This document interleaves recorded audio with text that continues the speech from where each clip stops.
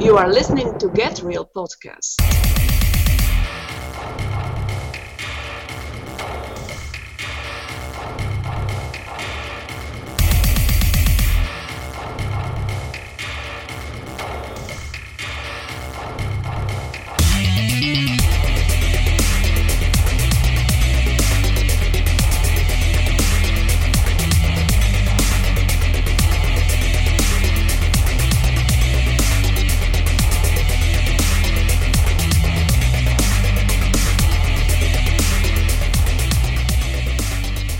God is shaking, and it really doesn't seem like there's any end to the shaking right now. Everybody, no matter where they stand before God, is going to be shaken or has been shaken. Every institution is being shaken or will be shaken. And look at this, Dan. We are on video right now talking about this. Here we go. Face for radio. Yes, Check and it I am. out. We're not that bad. Let's affirm one another. You're looking good, dude. You man. look awesome. No, you look huge. Yeah, it's like those. Remember the chipmunks or some manner of rodent on the old cartoon that were like, "No, by all means, you first." Do you remember? Yeah, I remember that. I remember that. So I'm shaking because we're on video right now. Had to add a little bit of comic relief in there. But God is shaking. There is no question about it. I thought there would be some sort of reprieve, but it just keeps going on and on. But that's okay because God's behind it. He is in total control. Every institution, every person is being shaken. And I am going to kind of connect the dots here to lead into some things that are very practical for our listeners. And this is a very important addition and why we're putting this on video for our listeners to see and to view. God is doing several things, and this is what I see why God is shaking. First, he's making straight that which is crooked. We are corrupt. Our world is corrupt. Dan, you are corrupt. However, this awesome coffee that you made is... Oh, okay. Yep, okay. No, we're not... It didn't absolve me of anything. There we go. It is delicious. It is delicious coffee. It is not corrupt coffee. But we are corrupt because we are fallen. And I am going to punch evolution in the nose right now. We live in a sock drawer. I arrange my sock drawer probably twice a year. Admission. And when I do that, it looks all nice, neat, and pretty. Then about 2 weeks later, it looks like a disaster area. So we live in a sock drawer. We live in a world of entropy. Things go from order to disorder. Sorry, evolutionists, we are not evolving. We are devolving. We are living in a world of devolution. We've been wanting to do a podcast on that for over a year at least. Dan, do you know how many podcasts there are? You remember that note list we made when we first started this 2 years ago? Yeah. We've barely scratched the surface. You know what? For our listeners, it's like you and I, in whatever humble offering that we try to put together here, you know what it kind of is? You know how Star Wars is like through the eyes of what, R2-D2? Yes. Okay.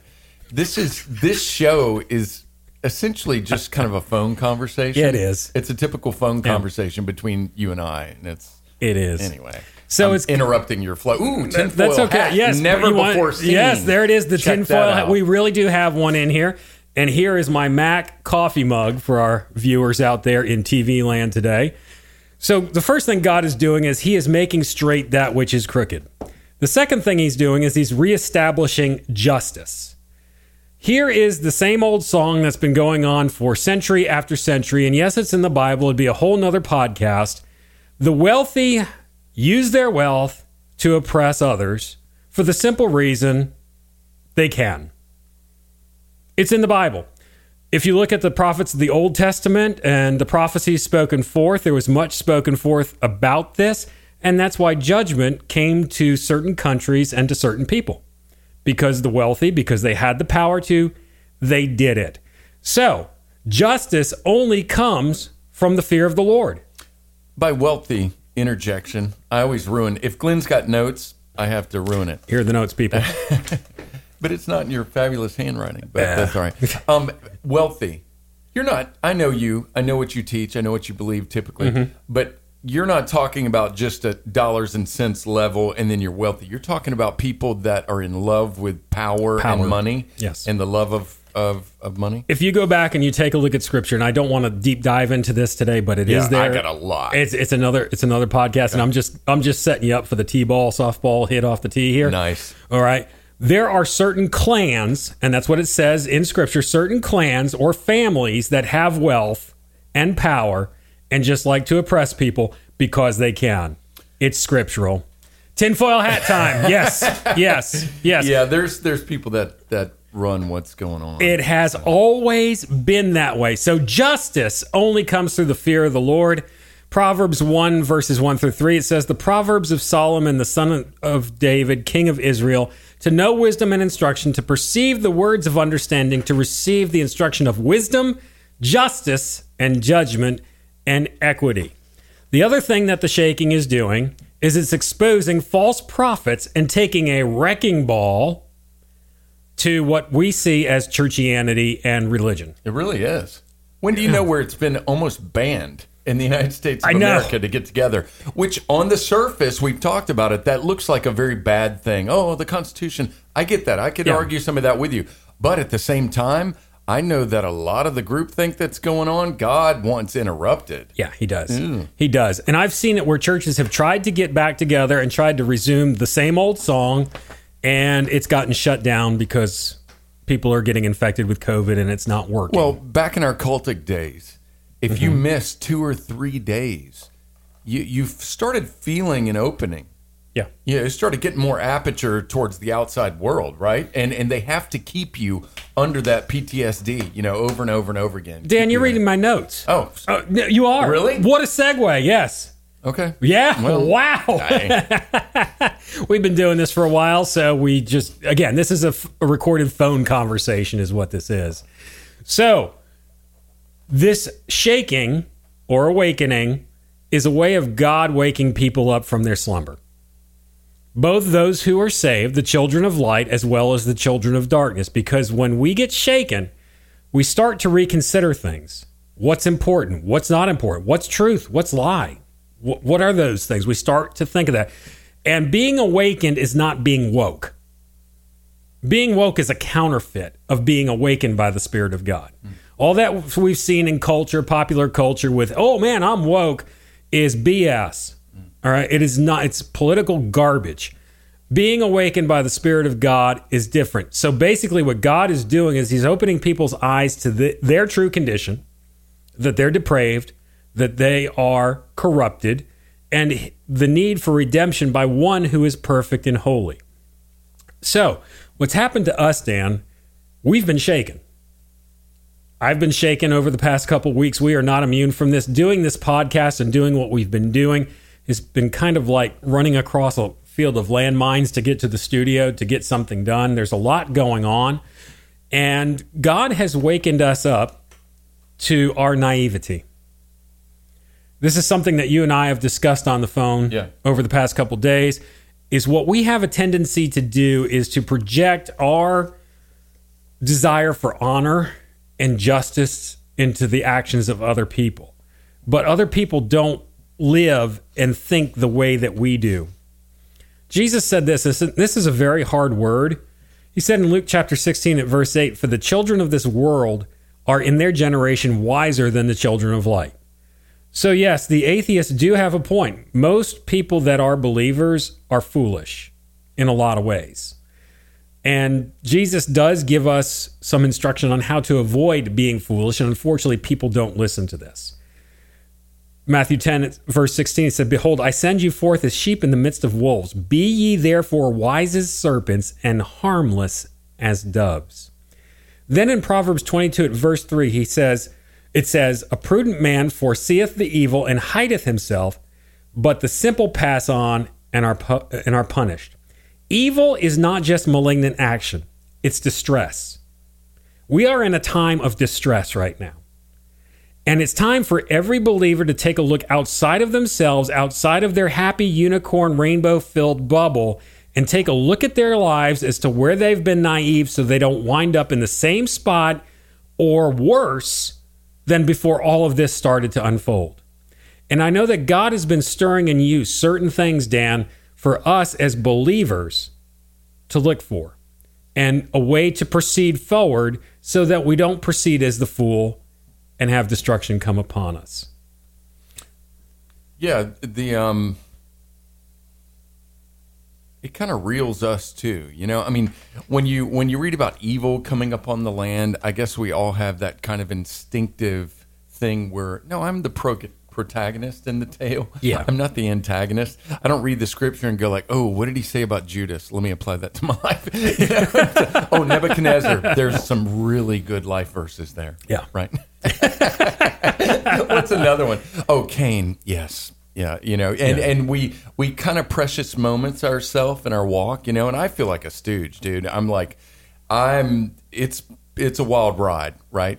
But these times have a lot of us reeling and just kind of feeling different things, and even as believers, you get dizzy. You and I talked about it. I don't know if I've ever been to a place where I'm less confident of truth.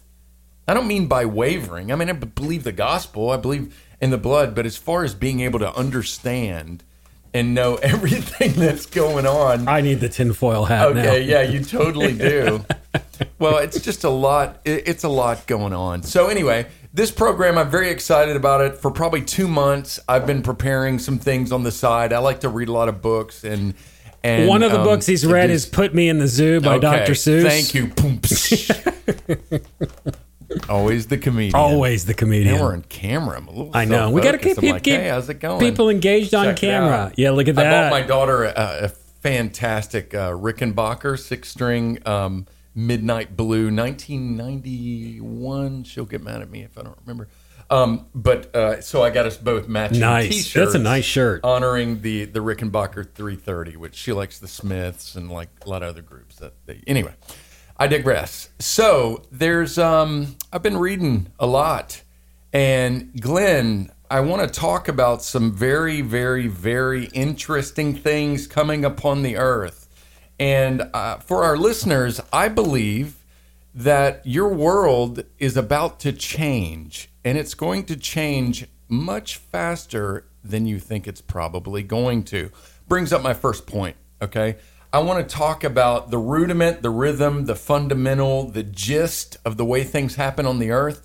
We're not very accustomed to something called geometric expansion or acceleration, okay? You could sit there and talk about the law of gravity and 9.8 meters per second, right? That's the formula. And you can look at it, but we get a real brief window. It's hard for us to get into that sort of accelerative model, okay? We don't feel it. So we're used to crossing the street, right? 500 years ago, somebody was used to crossing the path or whatever. And if you transported a peasant from 500 years ago to today, he'd have to be very careful because that Toyota Corolla whizzing past him as some elegant and silent and modern and sleek and whoosh, it would be like this incredible thing that might run him over. Why? Because the rudiment of how fast that sucker's really going, that's not in his wheelhouse. He's not accustomed to it.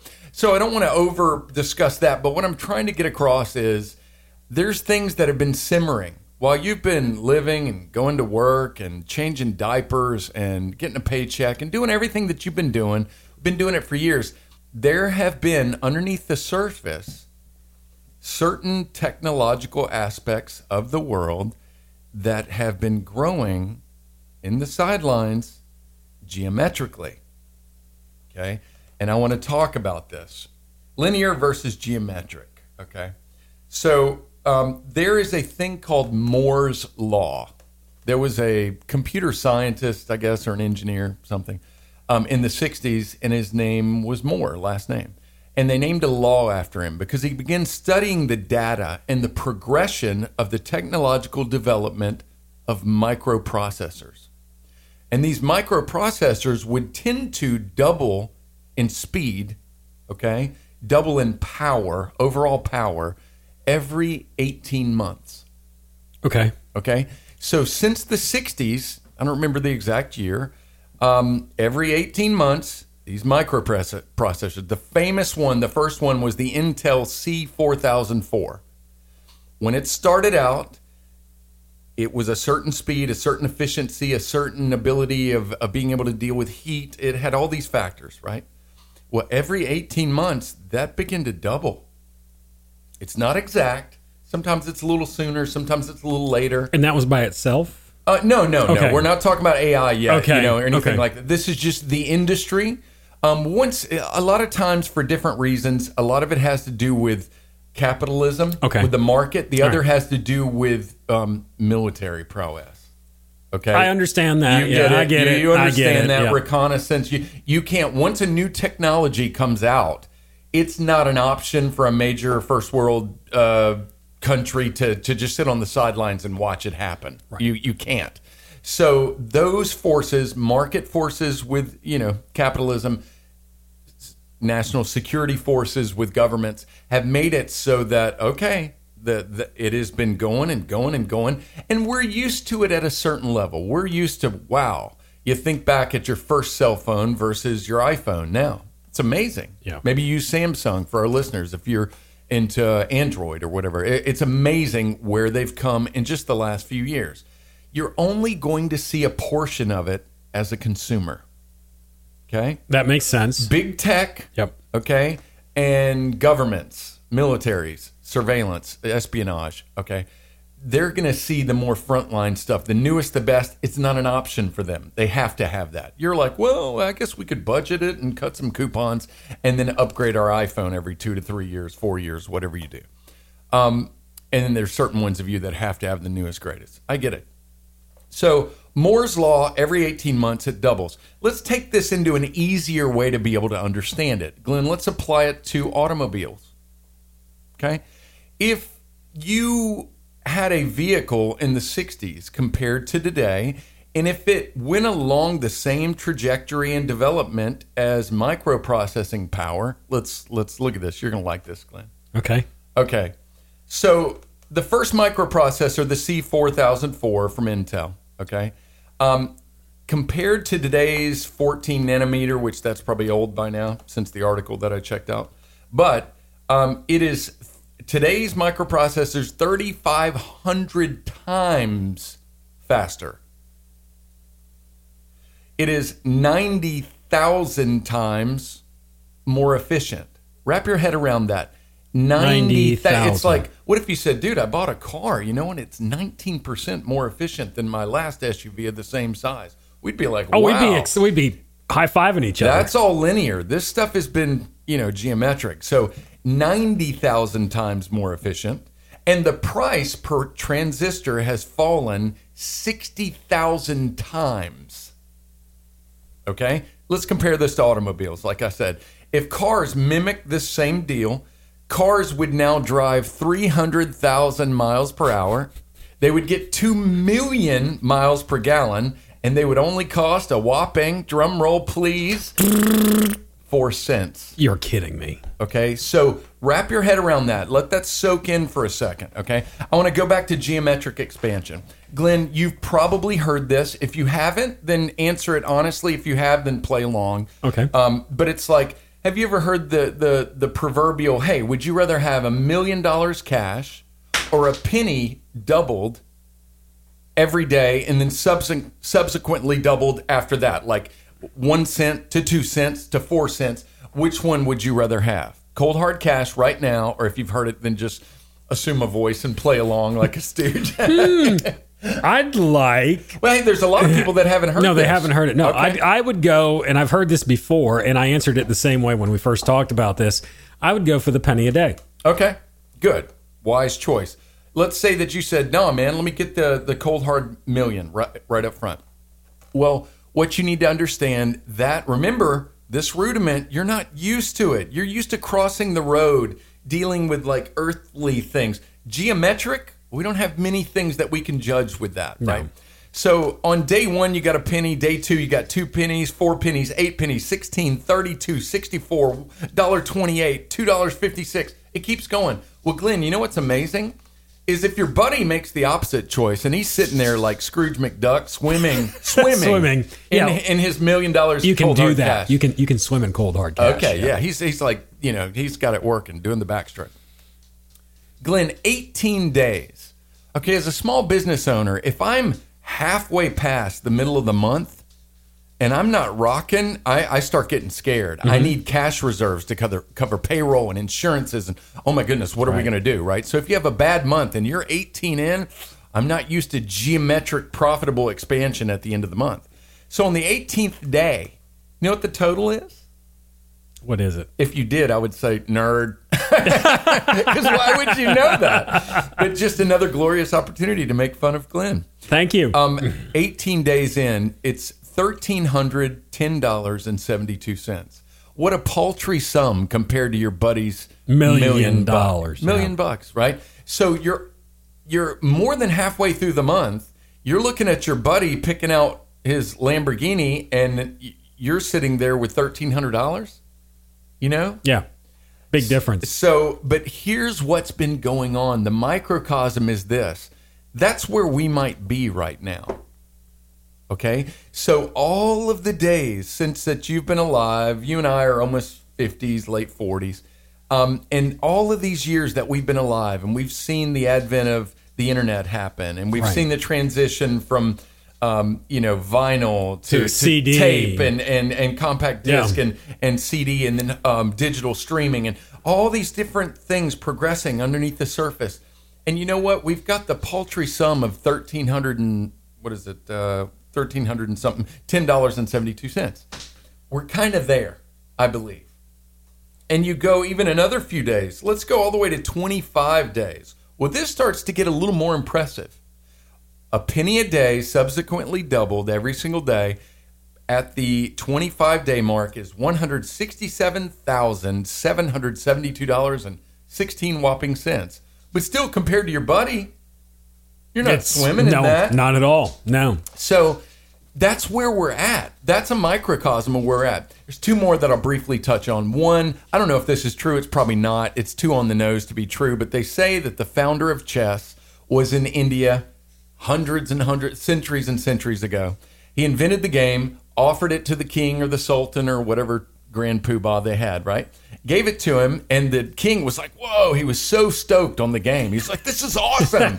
He was like, you know what? You can pick out whatever you ask, I will give you.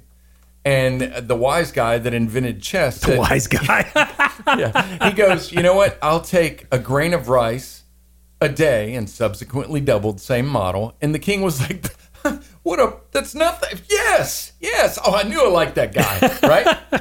And then a couple of weeks later, they had him hauled in and executed. And the reason they did, because if you did that subsequent doubling upon every square of the chessboard, by the time you reach the end of the chessboard, it is more rice than that guy had in his kingdom. In fact, it's the modern day world supply of rice right now times 1,000 years worth of rice. Okay? So the power of geometric expansion is scary. One more example, not to belabor the point, but I want you to get this because you need to know that you're about to be baffled. You're like, what is happening? Yeah. Did aliens land? What happened? Maybe they did. But the next one is this. Glenn, a simple piece of paper like your notes here. Mm-hmm. I'm not going to destroy them because they're so beautiful and linear. Mm-hmm. But if you took a piece of paper like that and you were able to fold it once, that is one of the rare physical, wrap your hands around it, geometric expansions. It just went from whatever, one width thick to two. Now fold that same thing over, you have four. Fold the same thing over. It is a literal hold in your hand geometric model of what you can do. Do you know if you could fold this piece of paper a simple 42 times, do you know how far that expansion would be? I really don't know. The distance from the Earth to the moon, according to NASA, which I don't believe. I don't but that's believe another, that. That's another podcast. Anyway, not to scare anybody, but I'm sorry. I've been lied to. My eye be twitching, okay? So it would reach at 42 times. You know, at 50 times, it would reach to the sun. Wow. And so it's an amazing thing that right at the end it goes crazy. All right, don't want to belabor I hear that. the minds melting out there. Okay, so are you with me, people? I'm going somewhere. Don't let it drag. Be like, ooh, okay, I get that. That we're not used to dealing with geometric acceleration and expansion. It's something that happens very mathematically, but it's something that we don't witness on the farm. Yeah, man, No. that chicken just took off. Man, Well, he hit actually- Mach 3. Okay, we might see it if you have a really fast chicken and he's booking it. Then he probably did a little bit of geometric acceleration, but Might have. not for long enough for you to get. That's what Mac used to did it. out the door just a He- few he minutes did. ago. That and I had was to funny, chase him. dude. I'm chuckling as Glenn's like touring the neighborhood trying to track down that dog. Okay, the 5 things. I want to read the 5 things, list them off. There are 5 things that are getting ready to change your life. This is not a complete list. You may have a completely different angle. I did the best I could. I researched this for a couple of months, and I looked at it and I tried to pick. A lot of these are intertwined, okay? And then they're going to have a synergistic effect that's going to accelerate them even more. So we know from Moore's Law, computer processing power behind all of this is getting better and faster and faster and faster. That means we don't really wax political on this program, but think just a presidential term in 4 years. That's more than 2 18-month cycles. Am I right? Yes. 18 times 2 is 36. 36. It's a little more. So if you started out going 100 miles an hour, right? Then you're going 200 miles an hour and then 400 miles an hour. So you could see like a quadrupling of computer power. I don't know about you. I don't know about our listeners, but I do know this. Glenn, a few years ago, 2 years ago, in fact, if I were to sit down on my sofa and go like, man, my insurance is going crazy. Look at this workman's comp, or look at this auto insurance, or my commercial rates on this. About a day and a half to 2 days later, whatever internet I'm on would start pounding me with ads for insurance rates. Right. Over and over and over and over again. Now, have you noticed? I think it takes about 10 seconds. Oh, it's Have instant. you noticed that? It's instant. But Yeah. it wasn't No. previously. So that's an example of what I'm saying. And we know that. We get the consumer end of this, you know. But, okay, there's going to be these 5 things, I believe. Number 1, artificial intelligence. Number 2, blockchain. Number 3, cryptocurrencies. Number 4, energy, batteries, solar, sustainable energy things, a quantum leap in energy. Number 5, robotics and automation. Okay, I want to book through this because I want to give y'all some really, really good information about this stuff because it's absolutely fascinating. And while you do that, Dan, I'm going to research something while you do that because something just clicked. You're that going to you just throw said. my ADD off. It's okay. I am, but It you is. go with what Okay. you're going to say, Okay, and I'm so going to research I'm going to here. pretend like people are listening to me out there because if you don't notice, I bend my neck around to talk to you because it's conversational. It is conversational. And then when you're doing something else, I'm like, but he's not listening not to me. listening And then to my me. ADD goes crazy. But that's okay. Glenn ruined the program again. Again. I'm just Sorry, kidding. people. All right, let's start off by talking about, remember, we've got this amazing computer power, way more than you think that we do, right? Artificial intelligence. Artificial intelligence is essentially, it's when you make a computer program with an algorithm, special formula that's capable of self-learning. Okay? It's you make something and then you can get it to learn something and then you come back to it 5 days later and it's like, wow, you are really good at Miss Pac-Man now. And the computer had never played it before. So it starts out like this young kid and then it's wobbling around trying to learn how to walk. And then you come back a week later, you know, and the scary thing about it, remember that geometric stuff? You may come back 3 days later and it's like flying in F-16. You know, so it's a very different sort of deal. I want to talk about a main example to kind of wrap your head around it. We mentioned chess earlier. Chess tends to attract very high IQ people. Yep. The champions, there's nobody that's like a dullard that's going to be a chess champion. It's a big deal. Well, chess is nothing compared to a game called Go. And I don't know how the Chinese pronounce it. And I don't know, I think it was originally Chinese. I'm pretty sure that it was. And it was culturally shared because the Japanese occupied China and then Korea was occupied by the Japanese as well. And I don't know how it got all over the place, but all of those countries are famous for this game. This game is actually, it's the longest continuously played board game in the world. It's been around for, Glenn, catch this, 3,000 to 4,000 years. Really? Yes. Okay. And it is so complex. Okay. I didn't even believe this when I read it. Okay. But this is why it's got an intrinsic special quality to it when it comes to AI. Glenn, the possible board configurations mathematically outnumber the predicted number of atoms in the universe. Really? According to science, which I have a problem with a lot of it. But Glenn, it's the most complex board game in the world. That's why this was the holy grail. It's probably why I don't have it downstairs on the entertainment shelf. We're like, man, these checkers are hard to figure out. Dude, I'm still at Go Fish. Old maid. Well, anyway, super smart people all over the world, they battle it out and they play this. Hello, pretty dog. I don't know. They can't see this cute little dog distracting me. Hey. So, Glenn, it's called Go, okay? Well, Google has a program called the DeepMind Project, headquartered, I think, in London. They got a bunch of brainiacs together, and they were all into AI, artificial intelligence. And they're like, we're going to make a program that's going to be able to learn. Mm-hmm. They cheated a little bit, in my estimation, with the very first one that they did. And this was, I don't know how many years ago, but quite a few years ago. They got together, and they actually gave it games to observe, so it could study matches that had been played. Okay, so a little bit of a cheat, a little bit of an advantage. So it was able to study from all the famous Go masters and any recorded games that they ever had and start learning and learning and learning. Well, eventually, they were able to defeat the European champion. The European champion was nowhere close to the, top dog, okay?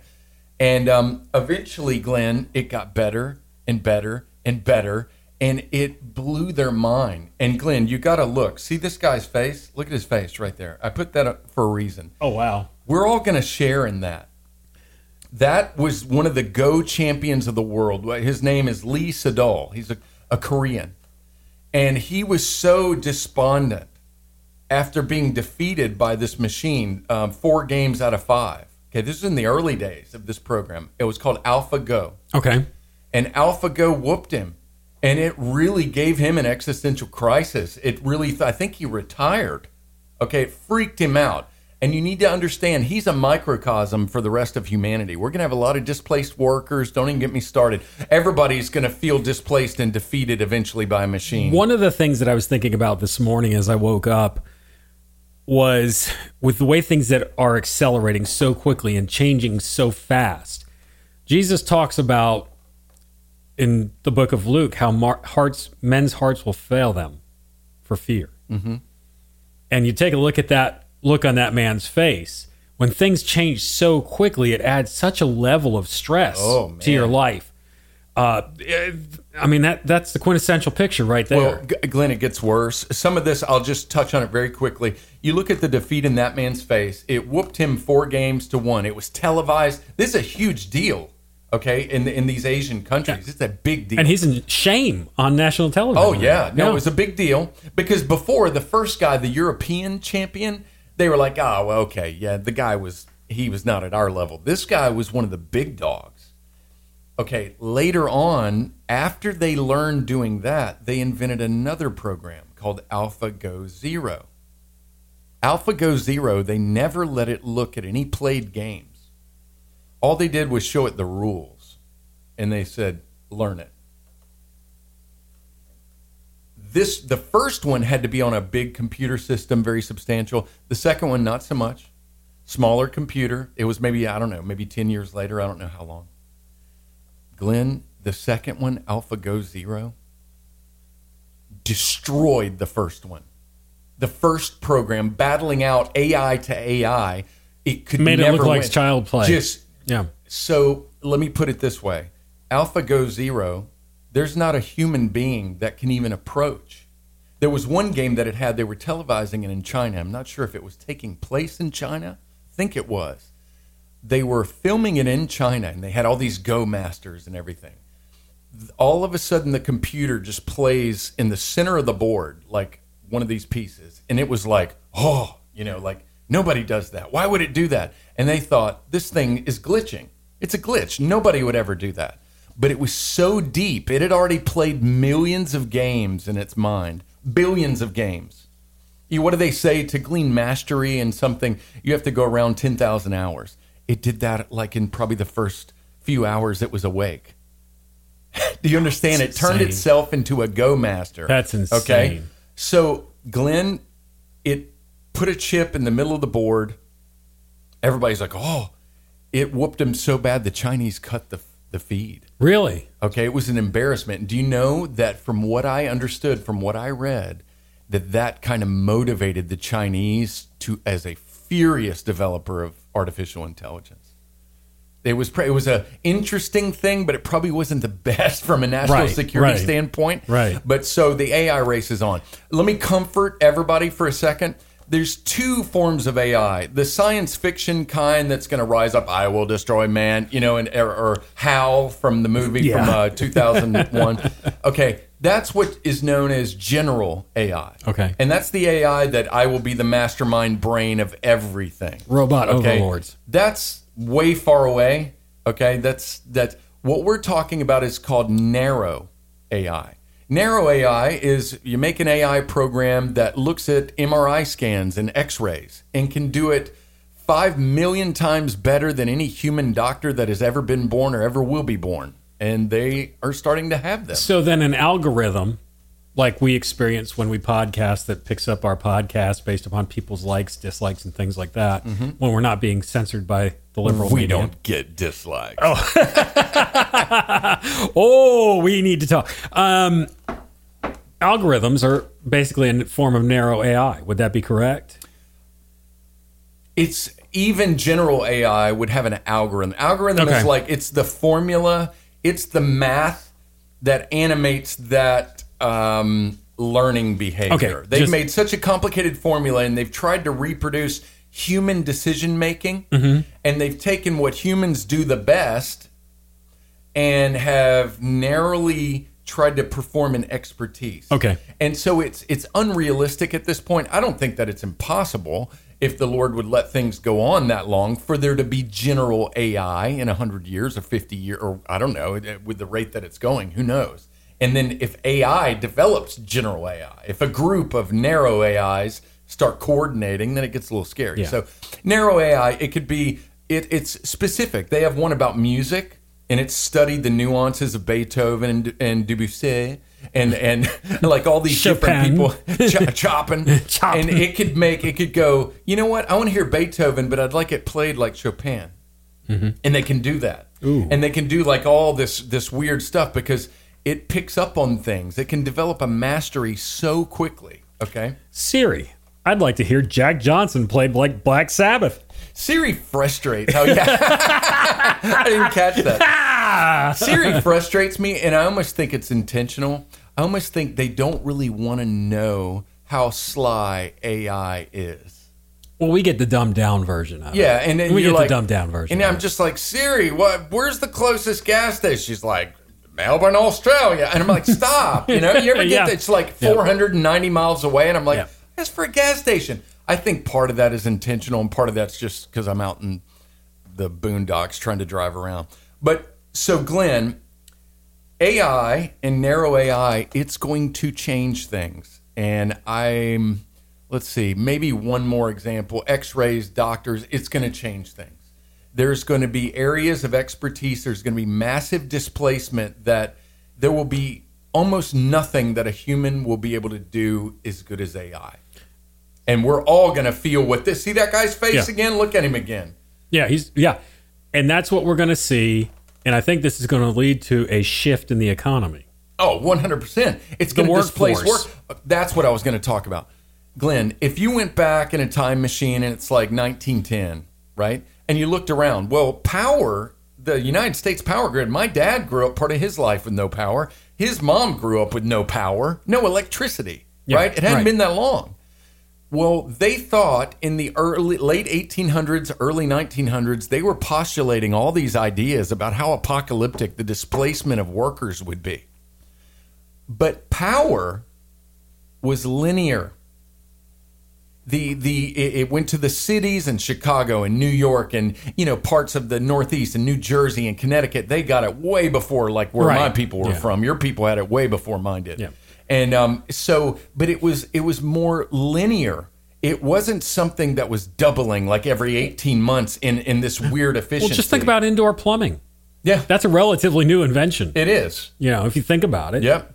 Well, so Glenn, if you go back to 1910, 1920, and you think about what happened just within 50 years, 100 years, it went from no airplanes to jets and rockets and whatever else. It went from we don't have power to we have a refrigerator, we have washer, dryer, we have all these different things. Life changed like crazy, and none of that was based off of a geometric expansion of computing power. Yeah. None of it. It was linear. And there's a point that I want to make to our listeners, and my wife Deb and I were talking about this the other night in terms of technology. You remember in 1989 when they unveiled the stealth fighter and the stealth bomber? I do. And that was like, whoa, look at that cool technology. Then they caveated it, and they're like, yeah, this has been around since 1976, 1977.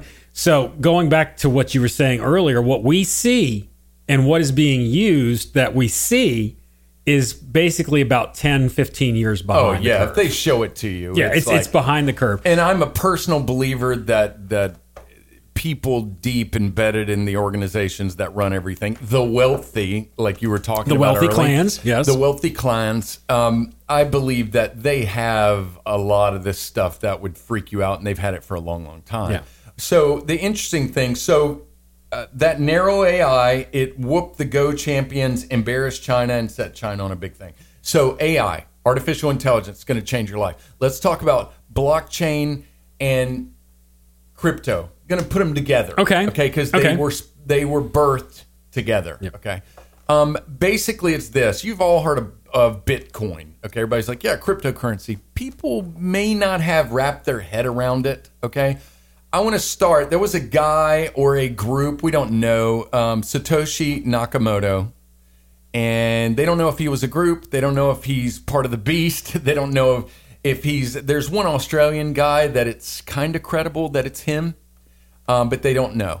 After the collapse of banking in 08, 09, in that crisis, there was a group online of super brainiac smart dudes. They were called the cyberpunks.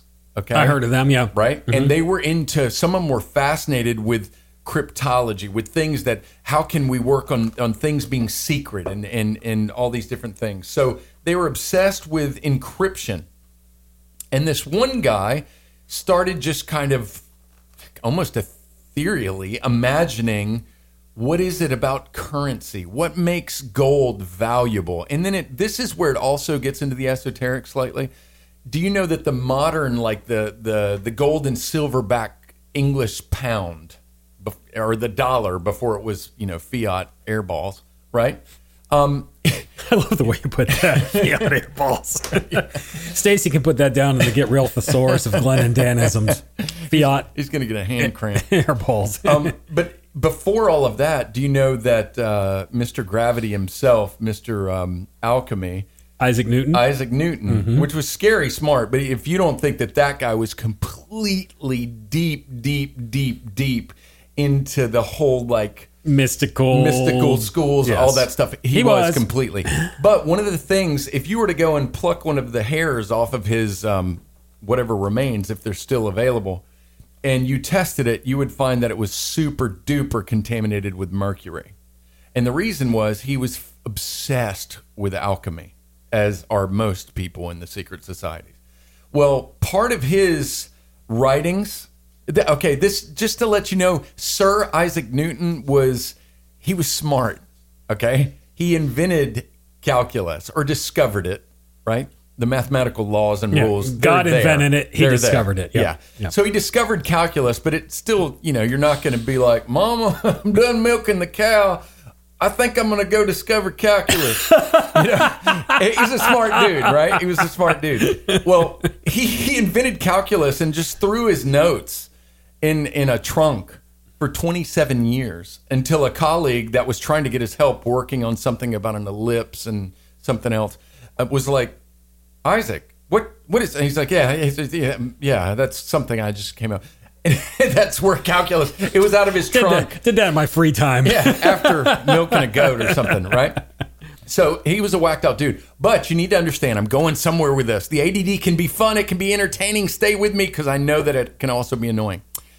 When Isaac Newton was so into alchemy in the most misunderstood cursory sense would be, I'm going to try to do some sort of chemical magic trick and turn lead into gold. Which, what would that do? It would undermine the intrinsic value of gold or silver being precious, right? Right.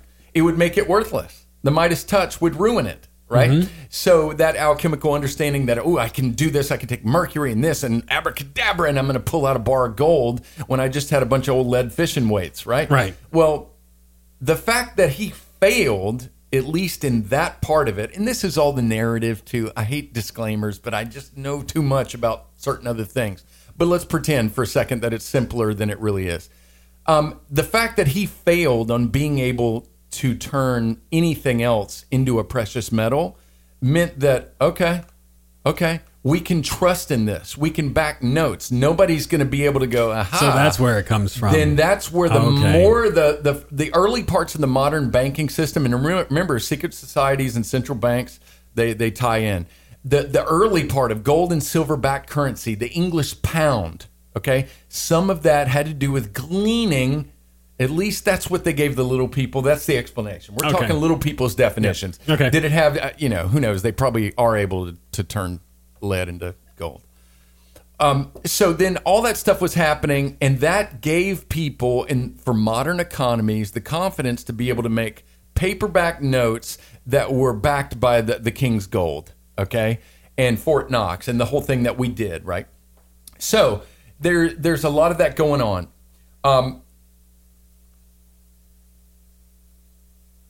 Blockchain and cryptocurrency. Nakamoto, let's just imagine that he's a guy.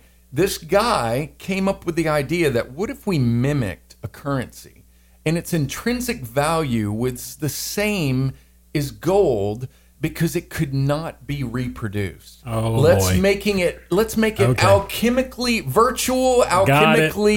unduplicatable. I got it. So he came up with an algorithm. This show was brought to you by algorithms. He came up with an algorithm that he said, which was blockchain.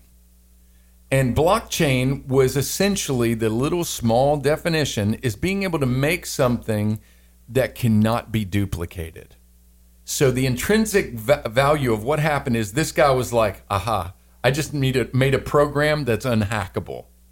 You always kind of get the little Titanic jitters when you say that, but essentially that's what he did, right? So then he said, you know what? Let's imagine this. With gold, you have to mine it. You have to work to get it. There's only so much of it. So he made a program for cryptocurrency that he modeled it after real gold. There needed to be work done to be able to mine it.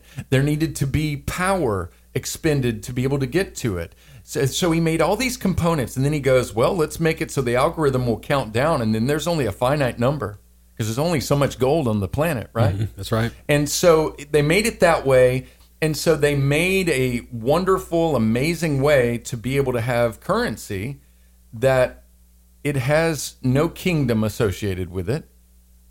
It has no central bank. It has no Manhattan skyline office. It has, you can't go shut it down. It was cast like dust and spread all over the place. And now people have these coins that are this unhackable algorithm. And people have been buying and selling, a lot of it nefarious. Yeah. People are like, I would like, a crate of slaves, right? Yep. Or I'd like a pallet of heroin. Yep. And in the early days, there was a lot of that stuff going on.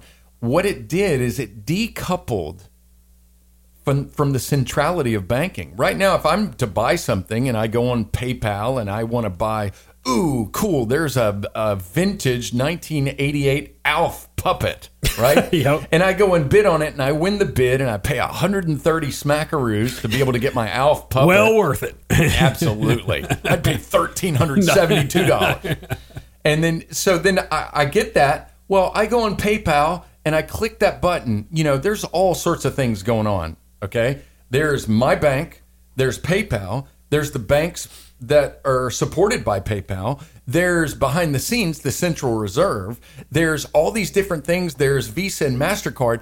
there's a chain of different people. It's very complicated. It happens maybe in an instant, and if it doesn't happen in 3 seconds, I'm like, man, this is the way we're such complainers. We've gotten used to instant. I lost with an elf puppet. What's wrong with this dumb program? We're like doing miracles. We're so spoiled. We are. But so you get what I'm saying. There's tons of people in the background making that transaction happen. Well, the beauty of Bitcoin and the beauty of blockchain, and you could go really deep on this. I'm going to keep it simple. It's a thing that doesn't really exist, but it kind of does. It's computer code that makes a coin that's not really a coin, but it's a spendable entity that can't be duplicated, that you can just send to someone via text message. So you could be in the outback of Australia, but you happen to be close enough to a cell tower, and I'm like, hey, I want a piece of that meteorite. G'day, mate. Okay, Joe Dirt. I'd like to buy a piece of that meteorite, and then and some Vegemite, right? And so then I send a text message to that guy, and we do a little transaction. And Glenn, instantly, we didn't go through PayPal, we didn't go through the Central Reserve, we didn't go through Australia, we had nothing to do with the United States of America, we didn't go through any governing body or anything. We went peer to peer, person to person, human to human. Boom. And I just paid him $1 million in Bitcoin for a chunk of meteorite and a jar of Vegemite, right? Wow. And so there's an amazing thing that just happened there, and we'll get into that, okay? So the thing that makes that possible is called blockchain. And all I've described to you so far is that blockchain is not duplicatable. It's not hackable, okay? So let me talk a little bit about blockchain. So cryptocurrency, there's bukus of different types of crypto right now. Most famously is Bitcoin. Yep. Okay. You can obviously see the challenge that, the tension between central bank people and beast people and government people, the wealthy, the power people, and then decoupling from centrality to not be centralized. Oh, it's game on like Donkey Kong fight. This is kind of like 1517. It's kind of like the Reformation. Yeah. Though, if you're going to have anything to do with heaven, you're going to have anything to do with Jesus, you're going to go through El Papa, right? Right, the central bank of the church. Exactly. And then when Luther broke off and did that, it was like, no, that cannot happen. We lost our power. Yeah. So there's going to be some of that. Blockchain. It's basically this, Glenn. There's a private key or password, and there's a public key or password, okay? Each block is some information. Instead, here's the secret of blockchain. Glenn, if you had a bunch of gold, what would you do with it?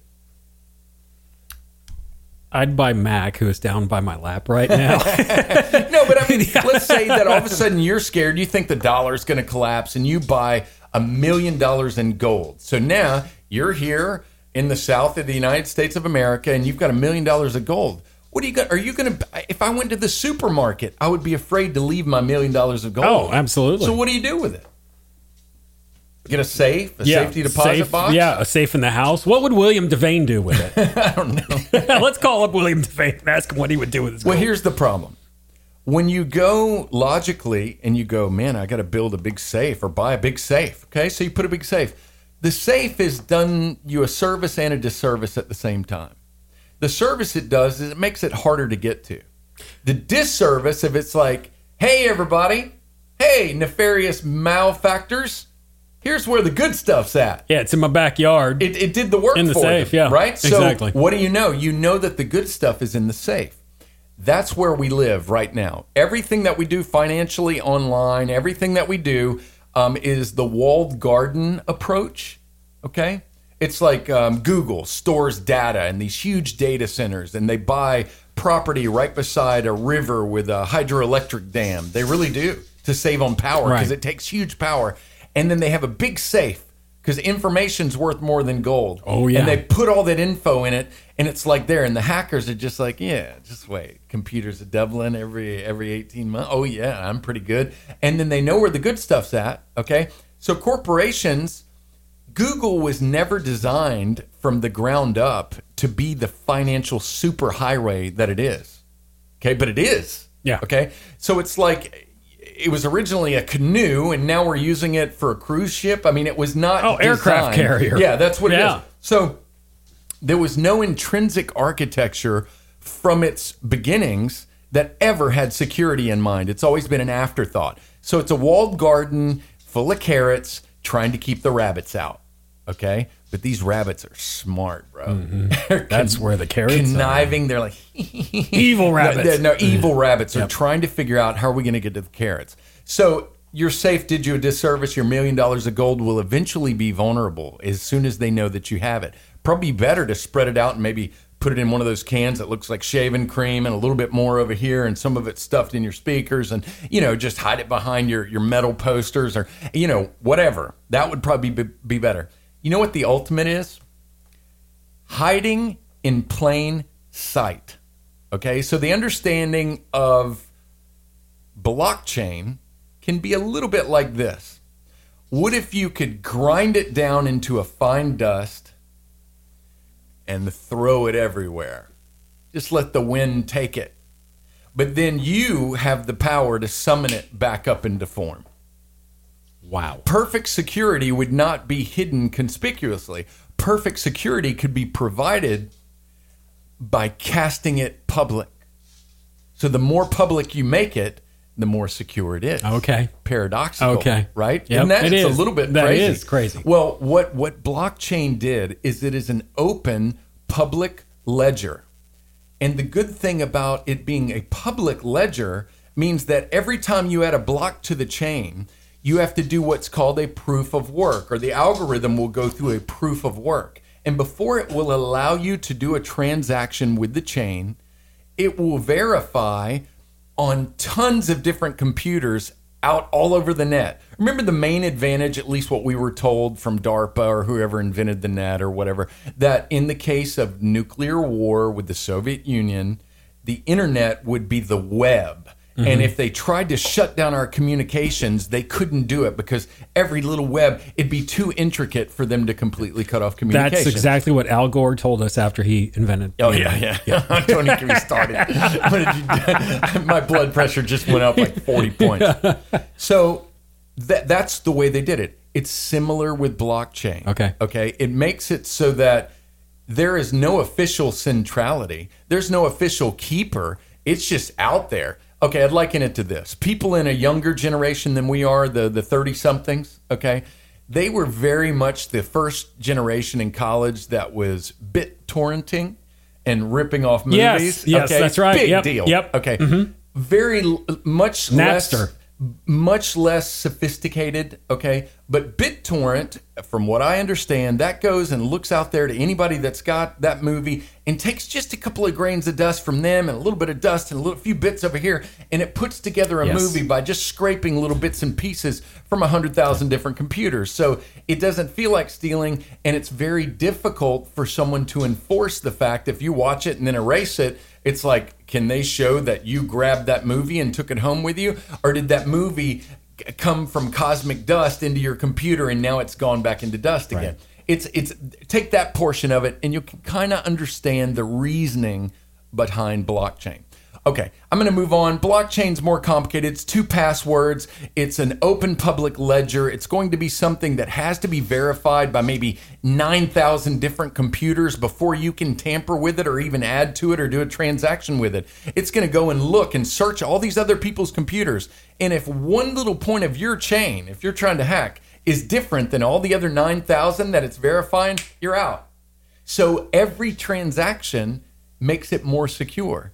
So the next year, it's even more secure because the chain is longer. Wow. And the chain is longer. Okay, so it's a definite deal. So that's the core behind cryptocurrency. But blockchain on its own, get a load of this, Glenn, it's going to change industries like you would not believe. Odometer fraud will go away in the next few years. Medical records will be secure and accurate.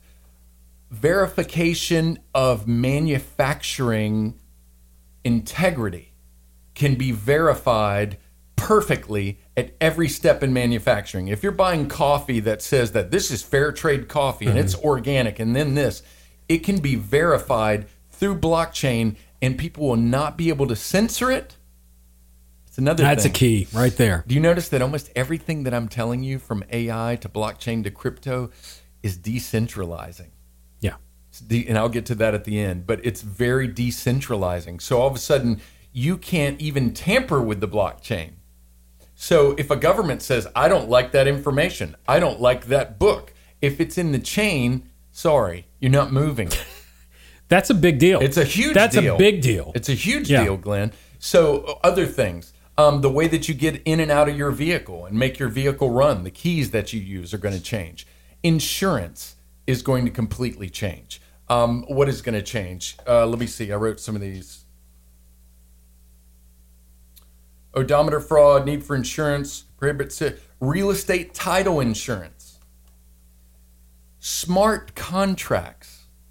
Okay, I mentioned this before in a previous podcast, but blockchain is going to change the way that musicians get paid. We interview a lot of musicians. We do, right? yeah. So instead of going on iTunes and saying, man, I really dig this song by Kenny G. I'm sorry, Kenny. You're excellent at what you do. But it would be poisonous It's not for us. me. Sorry. It's as nice as I can let you down. But let's say that I wanted to spend 99 centavos on a Kenny G tune from the 90s. Okay. Right? Just get me in that mood. I'm going to go and little songbird. over mousse my hair. I'm going to bring the wet look back fast. Okay. So I go and I spend and I click 99 cents. Once again, it's going to go through PayPal and go through Apple and go through this and Visa and MasterCard and this and the central bank and my bank and this and back and forth and verify. And every time it switches, it's vulnerable to hacking. Right? So guess what it's going to do? With blockchain, it can be peer-to-peer using crypto and with a smart contract. Well, and here's the other thing, and we've heard this from musicians that we've worked with, that by the time they get their cut from iTunes, that 99 cents you spend, it ain't 99 cents they're getting. Exactly. It's a very, very small cut. Now imagine that Apple's not even in the thing anymore. You're getting it straight from Kenny, man. We want to support Kenny G. Yeah. Right? Yeah. So all of a sudden, I spend that 99 cents, and let's say that Kenny gets 33 cents. He gives another 33 cents to his saxophone tuner. And then the other 33 to his hairstylist. Yeah, it's for moose. You have to have moose. Gotta have moose. We're so wrong, dude. Let's drink on that one. It's A little the bit coffee. of little coffee. Anything that we've set off today is It's the Sumatran. coffee. Yeah, Sumatran coffee with a little Himalayan salt in it. Yep, just a little bit. Good stuff. And what did I talk about? Raw milk. is Raw up in milk. there. Yeah, Dan milked the cow Dude, then discovered calculus after milking the cow for this I coffee. raised that cow. Okay, Kenny G. 33 cents for Moose, 33 cents for him, and 33 cents for the guy that works on the sax. Okay? Well, if it's peer-to-peer using crypto, it doesn't go through the central bank, I know that will create a massive problem. I know that is the language of war. I know that things will. I'm not a utopian. I get it. But in our world, for ease of explanation, so we can wrap our heads around it, he gets 33 cents. Okay, but here the distribution is taken care of by the blockchain because in that block of information has a distribution contract built in. So there's no chance for fraud. There's no chance of him having a greasy lawyer that uses even more moose. Right? Right. No chance of him stealing that 33 cents away from the Moose Fund or from the sax tuner. fund. Yeah. Right? The smart contract will divvy it up. So it's going to go, you press the button, send it. The smart contract divides it and sends it peer-to-peer to all three individuals. No deductions, no centralized control, nothing. Straight to them. No opportunity for hacking, and it was an unhackable transaction. Amazing. And that's going to eliminate like 19 things. Okay. Amazing. So that's blockchain, that's cryptocurrency, that's way under explaining it, but that's where we're going to leave it. Okay. Some of that makes sense? It makes sense. Clear? Makes total sense. Let me close the door real Sure quick. thing. We got dogs be barking. right back. Dogs are barking like crazy. Okay. Keep going. Oh, okay. All right, I'm going to pour me some coffee here. Not that I need any more. I'm not going to sleep for 3 days, but that's okay. Let me know if you need more. I am good right now. Okay. All right. So, Glenn, just in quick review, not to belabor it, but we have artificial intelligence. It's going to change your life faster than you think it is. Blockchain, cryptocurrency. Number 4, I want to talk about sustainable or more sustainable energy. This is very broad. That's why I said it that way. But let me just throw one out there for you. Glenn, imagine right now we have batteries. Everybody is pretty familiar now with, we've gone from lead acid, nickel hydride, all to these lithium different ion. Lithium ion. Yep. That's the one everybody talks about right now. Well, the smart people at Samsung, okay, there's a particular dude at Samsung named Young Gun Lee, and he's a smart dude, right? And after he got finished milking the cow, they were like, "What are you going to do, Lee?" He was like, "I'm going to go and invent what's called the solid state battery." You and I are familiar with solid state versus tubes. Yep. All our guitar player friends are like, "Yeah, man, Yeah, tubes, solid yeah. state." Yep. There's advantages to each. I love that tube sound. Oh, it's got a beautiful warm sound to I it. love that reliability and just raw power of solid state. You can get into both. This is a little bit different. Solid state batteries. Sandwiched layers of lithium, nickel, cobalt, manganese oxide with sulfate and solid electrolytic tops of nanocomposite layers of silver carbon with a stainless steel mesh. So he came up with that on his lunch break, right? Yeah. I was just playing some Go and some chess with, and he figured out supposedly how to make a solid state battery.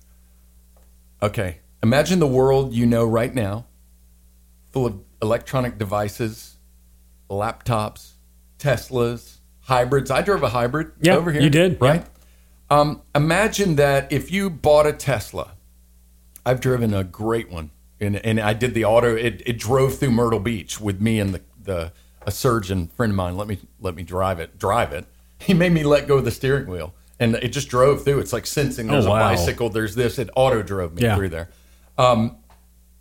He said that he got 250-ish, miles per charge, which that's respectable. That was cutting edge. This is probably a year and a half ago, 2 years ago. Okay. Glenn, imagine if, boom, Samsung comes out next week with a solid state battery, or Tesla comes out with this technology, and instead of 250 miles on a charge, you got 2,500. That would change travel immensely. How would that change the world? Can you imagine your laptop 10 times the time? Oh, man. Can you imagine your cell phone? Yeah. Your iPad, your cameras. Amazing. Amazing. And just think of that in the auto industry, how that's going to affect oil. I'm telling you what, any one of these things are cataclysmic. They're cataclysmic to central control. They're cataclysmic to banking. They're cataclysmic to the balance of economic power, to the energy paradigm, to big oil, it's crazy. So battery power, they're on the cusp, man. All that stuff that I just rattled off. I just watched a video about solid state batteries. Look it up. It's fascinating. I don't think they're putting us on. They keep getting better and better and better, and it's going to be a quantum leap. And when that happens, listen, you may think that, well, I mow lawns. I have a landscape company, or I do this or that. Listen, people are going to have little robots that have enough. They already have them that'll mow your lawn, and it just does it really slow, and it's smart, and it'll come back. It's like those little vacuums that cats like to ride on. Let me go ahead and get on number 5. Number 5 is robotics and automation. So we're tying all these together. All of these use everything that we've talked about, right? Pretty much. And so you're looking at batteries, not just batteries, but also a quantum leap in solar power. They know it's going to happen. It's not like, oh, we hit a brick wall. They know that eventually affordable solar panels that are scary efficient are going to happen. Okay. So now if you can imagine solar, there again, Glenn, twofold. Look at the amazing power of decentralization. Think about having a homestead with complete solar power and off-the-chain batteries. You don't need the central power station to supply you anymore. You got a tractor that's running off your solar power because that tractor can And there's big money in the energy industry. Think about it. Yeah. So this is scary transition. If this was nothing but just the battery, okay, if everything else that we've said up until now, none of it was getting ready to happen or happening right now underneath the surface, and all you said was, we're getting ready to make a quantum leap in solar and battery power, it would scary change the world and probably put us at the brink of war. I'm not trying to scare you. This is the most exciting time to be alive. Because it's decentralizing. It's decentralizing. Anytime you decentralize, people get scared. Well, robotics, okay? And this, it ties into everything else that we were talking about. let me just pick one. I mean, it's wide open, but auto driving vehicles. Glenn, do you know what the percentage is? I'm sorry for the setup, and then you get to be put. I don't know. I'm not trying to make you a stooge. I'm trying to be conversational. I'll get better at this. But do you know what? The percentage blew me away. Let me phrase it a different way. But the percentage blew me away. 94% of all auto accidents are caused by human error and negligence. 94%. If you go and you research the billions and billions and billions of dollars that are paid into by premiums and paid out to accidents for settlements, it is this massive industry. It goes on every day. Tesla has said, hey, when we're able to get to that, whatever it is, level 3 or level 4 automated driving and do it legally, we will underwrite our own insurance. It's brilliant to do that because they could see a 94%. Let's say that their product wasn't up to snuff, but they were doing 80%. So they were 15% is as much of I don't even know how to say that, but you get what I'm trying to say. They didn't even have to, if you reduce your cost by 94% in an industry, and then you're still collecting some premiums, even if you gave them half off, or the insurance with Tesla is like half the price of insurance with anybody else and nobody can compete. Listen, there's going to be highways that are set up just for trucks that are probably going 150 miles an hour that are electric and they're auto driven, and you won't even be allowed on that interstate. It'll just be for interstate commerce, flying down the road. Okay, they'll have them walled off or fenced. It's like some movie about science the future. fiction. Yeah, you can absolutely. see. Don't you feel the rudiment? Don't you feel the financial pathway of course that'll happen. I understand the financial dynamics behind that. I understand that how could an industry not do that? Right. How could you not? Because, whoa, we don't have to pay for this. We don't have drunk driver losses. We don't have, we're not bound by truck drivers having to sleep every 18 hours or whatever it is.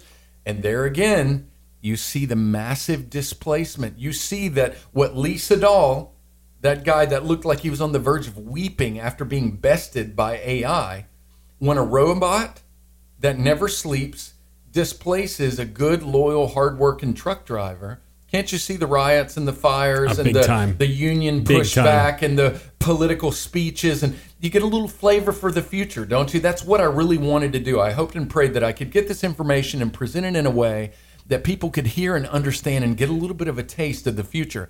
Folks, this is happening like at a speed that you're not, it's gonna jerk your head back. You don't get it, okay? When that guy asked me, he was like, you got to drive my Tesla, Dan. And I'm like, all right, and he said, floor it. And I floored it. It jerked my head back. And I've driven fast cars, turbo cars and all this. It blew my mind. You're about to take off in a Tesla. The next 5 years is going to blow your mind. And if you're not ready for it, it's going to be unnerving. You're going to get very dizzied by it. So you're going to get left behind. You will get left behind. And you'll be destroyed. You will get left behind. Yeah. Last major point, and then I have kind of a thing that I want to go out on, tying it all together, and then get whatever rebuttal you have about it. And robots, I just go with it. I mean, imagine, you could do a whole 40 podcast about the social fallout of sex robots. Oh, that'd be an edgy podcast to do. But think about the displacement. That you think gender roles are being challenged by feminism, or being challenged by pornography, or being challenged by all these evils that are in the world. When the world's going to happen when men are like, psh, I don't need you. And there's something that we've talked about when we talked about Nevermore Sentient 6. It was a revelation that we had in the midst of talking about it, is that the demonic are very much attracted to AI. Yes. And there's an attraction there, and that's going to open up a whole different level of evil. Oh, yeah. They're desperate. They're juicing for transhumanism and anything that they could get their hands on. So there's a lot to this, but the major things, this is the crux of it. There's going to be so much change happening so fast. Here's my main points. Let me try to be logical. 2 huge dynamics. 1, we've already discussed it at length. Decentralization. Number 2, deflation. Technology is intrinsically deflationary. I'm going to say it again. Technology is deflationary. So when you have a massive breakthrough, what does it do? It cheapens everything. When you invent the cotton gin, when you have electrical power, then all of a sudden, whoa, everything's cheaper because now we're glutted. The market gets And we can glutted. mass produce. Prices go down. If all of a sudden insurance companies save 94% because they eliminate human error with the level 4 automated vehicles flying down the road, all of a sudden insurance is going to go down because every company is like scrambling for market share. What have we seen in our lifetime? Cell phones are like $1,400 a month. My dad's company, they were like spending a fortune, but it was worth it for them in the 80s. And then now, for $50-$40 a month, you can have a smartphone and get unlimited data. Yeah, it's right? crazy. And it's everything gets cheaper. Think of what you expect right now. What do you expect from Google? Free everything. I want free Google Maps. I want free Google Gmail. I want free Google Drive. I want free word processing. I want free Google, Numbers or whatever it is. I want free all this stuff. And they do that for free.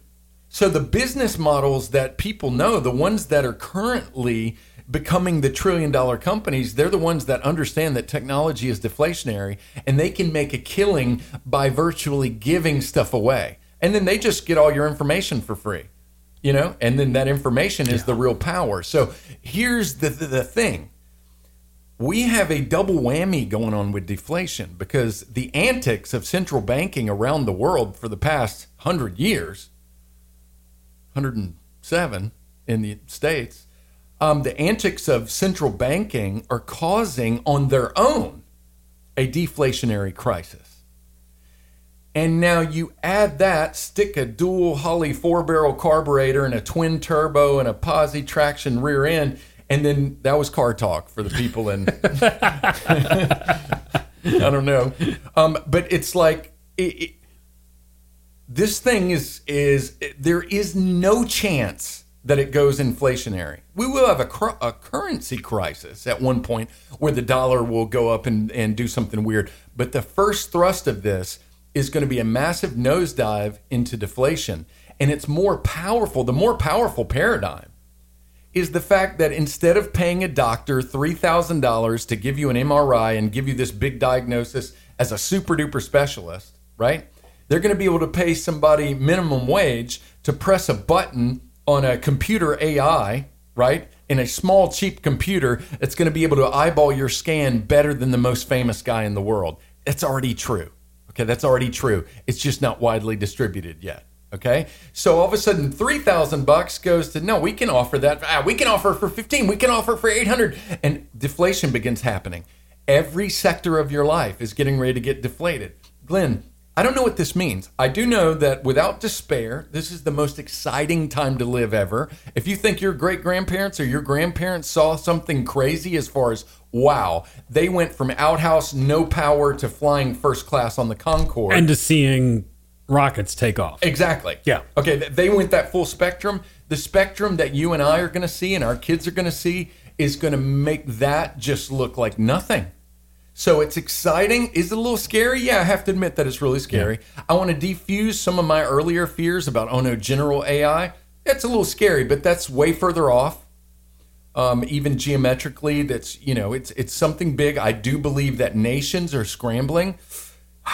Some of this gets paradoxical. When you start to understand the AI arms race, okay, AI, if it can make decision making with a strategy game like Go to win, right? You better believe it's important for the governments of the world for defense. Oh, absolutely. Okay, so they're just going crazy on it, right? Well, that gets a little spooky. And almost at a point, Glenn, to be able to train AI, here's where it gets weird. They need information. So it's kind of weird that in China, they have the CCP, the Communist Party, and they're very autocratic. They're the government, and the people better do what they say. So they're like, no. They have backdoors to all their phones, all their computers. They collect all the data that they want to collect. Okay. All right. In the United States, it's kind of weird because we have these quasi DARPA, private, not private, win the contract. They're military industrial complex, if I will. Right. But they're not officially the state and they're not officially, there's a gray area there. And I don't like censorship and I don't like wholesale data collection. But you know what's weird? It's almost at a point of national security importance that they glean all our information. It's a double-edged sword. It is. It's really a double-edged sword. But here's what I don't understand. If you glean information that's skewed because of autocratic overreach and censorship, meaning that what I'm typing and what I'm saying is not really psychologically the truth. It's not. I don't really mean I'm self-censoring because I don't want them to throw me in a camp and take my kidneys, right, in China. So I'm putting information out there. How does AI differentiate between truth and self-censored nonsense? Good question. And I don't know that, but it's that's interesting. a really good question. Because then I'm sitting there going, I hate censorship. I can't stand it. And I could wax utopian and libertarian and go all over the place with that.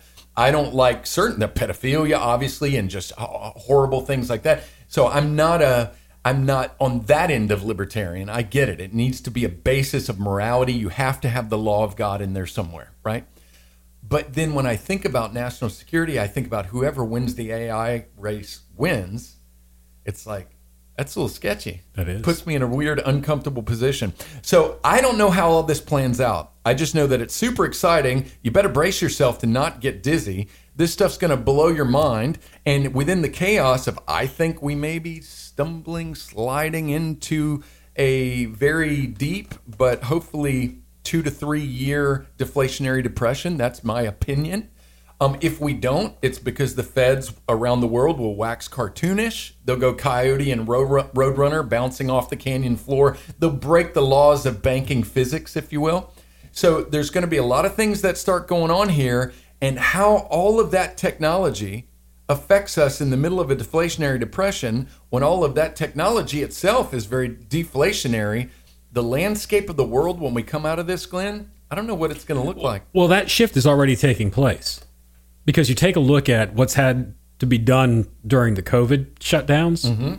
We're having virtual classrooms. Face-to-face is almost non-existent right now. And whether we're going to see that again this school year, it's still debatable, even though there's schools planning to open. We're looking at virtual concerts. So technology is really, all these technologies that are out there now, like the Zoom and everything like that, we're starting to see that transition a little bit. And you were talking about the cars. We have those safe features in cars now where your car yells at you when you're about to cross into a lane that you're not supposed to and hit another car. This is not science fiction stuff. It's not. And it's now time for the children of light to be wise, to take a look at these things, to consider these things that you have talked about, to take a look. You know, I really don't know how I've survived over the past, 20, 30 years without reading the book of Proverbs. Because the book of Proverbs tells you to look at these things, to consider these things, to put it before the Lord. Where do I fit in with this? How does this affect me? Not to be foolish and not to be simple, to not be left behind. And that's what's going to happen to people. You know, the simple analogies, I have to say this, the simple analogies is like, well, following God's a lot like a football game.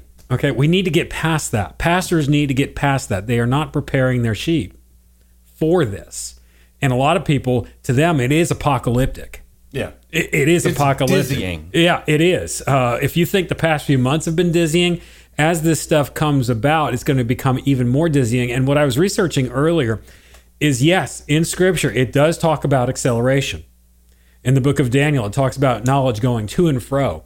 And it's going to go faster. And it's a geometric acceleration. There's something that I came upon that we'll have to dive in another podcast of divine acceleration, which I think is probably akin to geometric acceleration. Because when you look at the divine, you're talking about geometry. You're talking about how did Jesus take he one instigated fish? The timing. Yeah, he did. None of this is by accident. No, it's not. None of it. And the temptation of if the dizzying happens, that all of a sudden you're sitting there and your job is displaced by COVID, or your job is displaced because of automated driving cars, or whatever happens. The scary thing is that if you're not prepared for it, you'll be tempted for despair. Yes. But if you look at it and go, no, let me be wise. Yeah, exactly. Yes. Yeah. Let's be wise. Let me sit there and go, what can I do that only a human can do? You know what my thing is? the thing that I feel the most comfort of going like, well, this would be something that I would guide and encourage my kids to do. A lot of that modern technology may make our current paradigm of employment and earning look very precarious, but what looks beautiful would be low overhead, minimalistic homesteading. Yep. Because using that technology, if you could have solar panels that would rock like some of this stuff, you could have battery powered this and that would last you weeks and months and months. It would be the best time ever to go back to 1810. Yeah. But then have a mixture whether it was really cool. You could live in luxury, you could raise food, you could do all these things. You could have a little robot helping you tend your garden, but you could really rock a life instead of having to do the current paradigm. And look at where we are now in technology. The coffee got me. Got a little heartburn going on. It's good stuff, man. Burn the esophagus. It's good. Yeah, like Grandpa's cough syrup.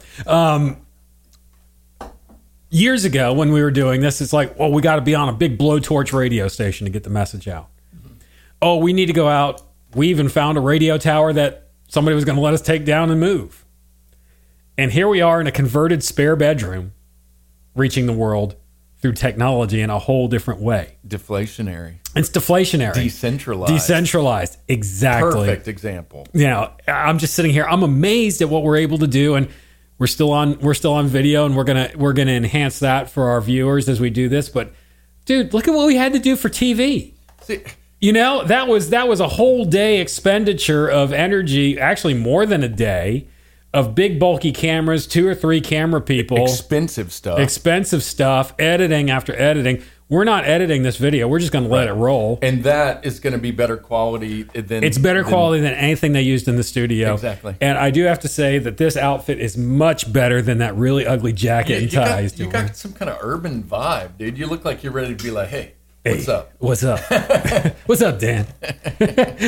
Me and Mac can go out and hit the street. You're walking the street. Staying alive.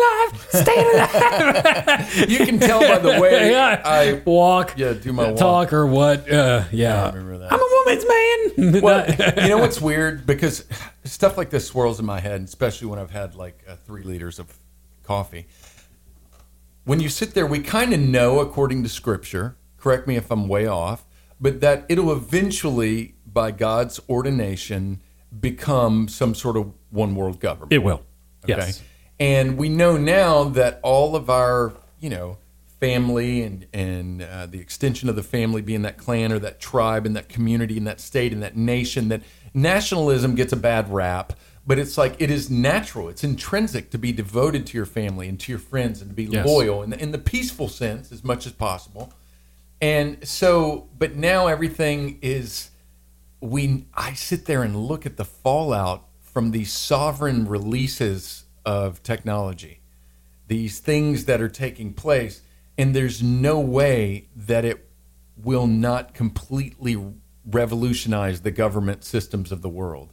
Oh, absolutely. And it's this weird mixture between you're going to have to decentralize. And so there may be a window, there may be 100 years where libertarians can kind of taste a little bit. Yep. You can kind of go do your thing, and it's like, as long as you don't get in the beast way, it'll leave you alone. Yep. You know? And here's the problem with all of these advances and with everything that's going on.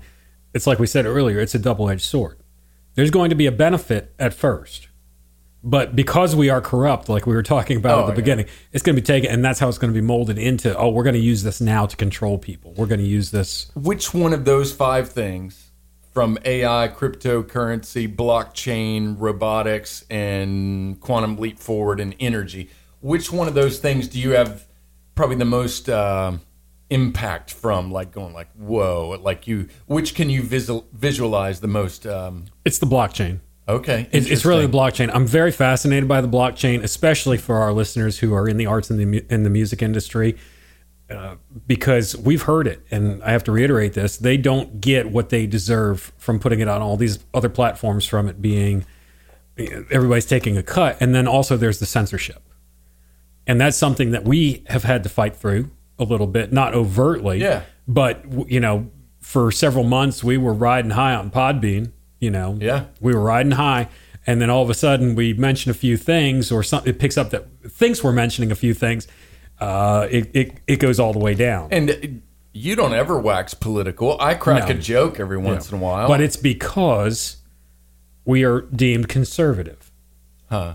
Well, yeah. Yeah. And the syntax, too, of just, there was something that you typed appropriately that was completely unrelated. Yep. But the algorithm took it And thought it was and thought it was something else. something Yes. else. And I even sent a email to Podbean. We're probably going to be kicked off of Podbean after that, but that's fine. We got other avenues. I sent an email. I was like, how come you can't find us in the search results? Because you used to be able to. Yeah. And they sent me back this nebulous, well, because of this, and made absolutely no sense. I was like, yeah, okay, I know what's going on. Yeah. Yeah. For the most part, we're family friendly unless you don't get enough coffee, and then we usually edit that out. No, anyway, well, this is a lot there. So for our listeners, if you're impacted by this, think about the technology. Some books that people might find interesting. If you want to know more Put about me in the zoo. inflation, Dr. Seuss is pretty heavy for that. There's a book called The Price of Tomorrow. I forget the author's name, but it's on Audible. The guy's not too red-pilled on certain aspects, in my opinion, but the book is absolutely fascinating. And the guy was successful in big tech, but he knows a lot of things. There's another one called Life After Google. Absolutely fascinating. Talks about the paradigm of the walled gardens to keep the rabbits out versus decentralized public open ledger. So it's verifiable by 9,000 different computers, and unless you match up with consensus, you're out. So 2 fascinating books there and a couple of different ones. But yeah, it's good stuff. Don't despair. Don't freak out. Look at it and go like, wow. If you're young and you're thinking about what to study, it would greatly behoove thee to probably go, let me think about this. Let me think about where can I actually, how can I surf this wave and not be drowned by this wave economically? Because you're going to have to think about that. We all are. Exactly. And there's going to be certain things that they do need humans to keep doing. And I guarantee you there will be government and union pushback because this is going to happen so quickly technologically, but society's not going to be ready for it. And how is that going to be societally implemented in the middle of economic downturn? And this has happened before. There have been revolutions like this before. And there's always never so geometric. It's fast. This is going to be really fast. That's because we're getting closer and closer to the end of the chapter. Yeah. And that's what it says in Scripture in the book of Daniel, knowledge going forth to and fro. And that's something we're going to take a look into is this concept of divine acceleration and see how that relates to the geometric acceleration. So for you out there in radio and TV land, if you want to shoot Dan a question or shoot us a question, you can do so. You can get us at lithoscry, LITHOSCRY @gmail.com. And if you want to find out more about us, check us out at lithoscry.com. And we will be back. I'm going to go moose up my hair for the next episode. Go for it. Yes, we got some exciting things coming up in about 45 minutes. So we will talk to you later. Peace out, people. lithoscry.com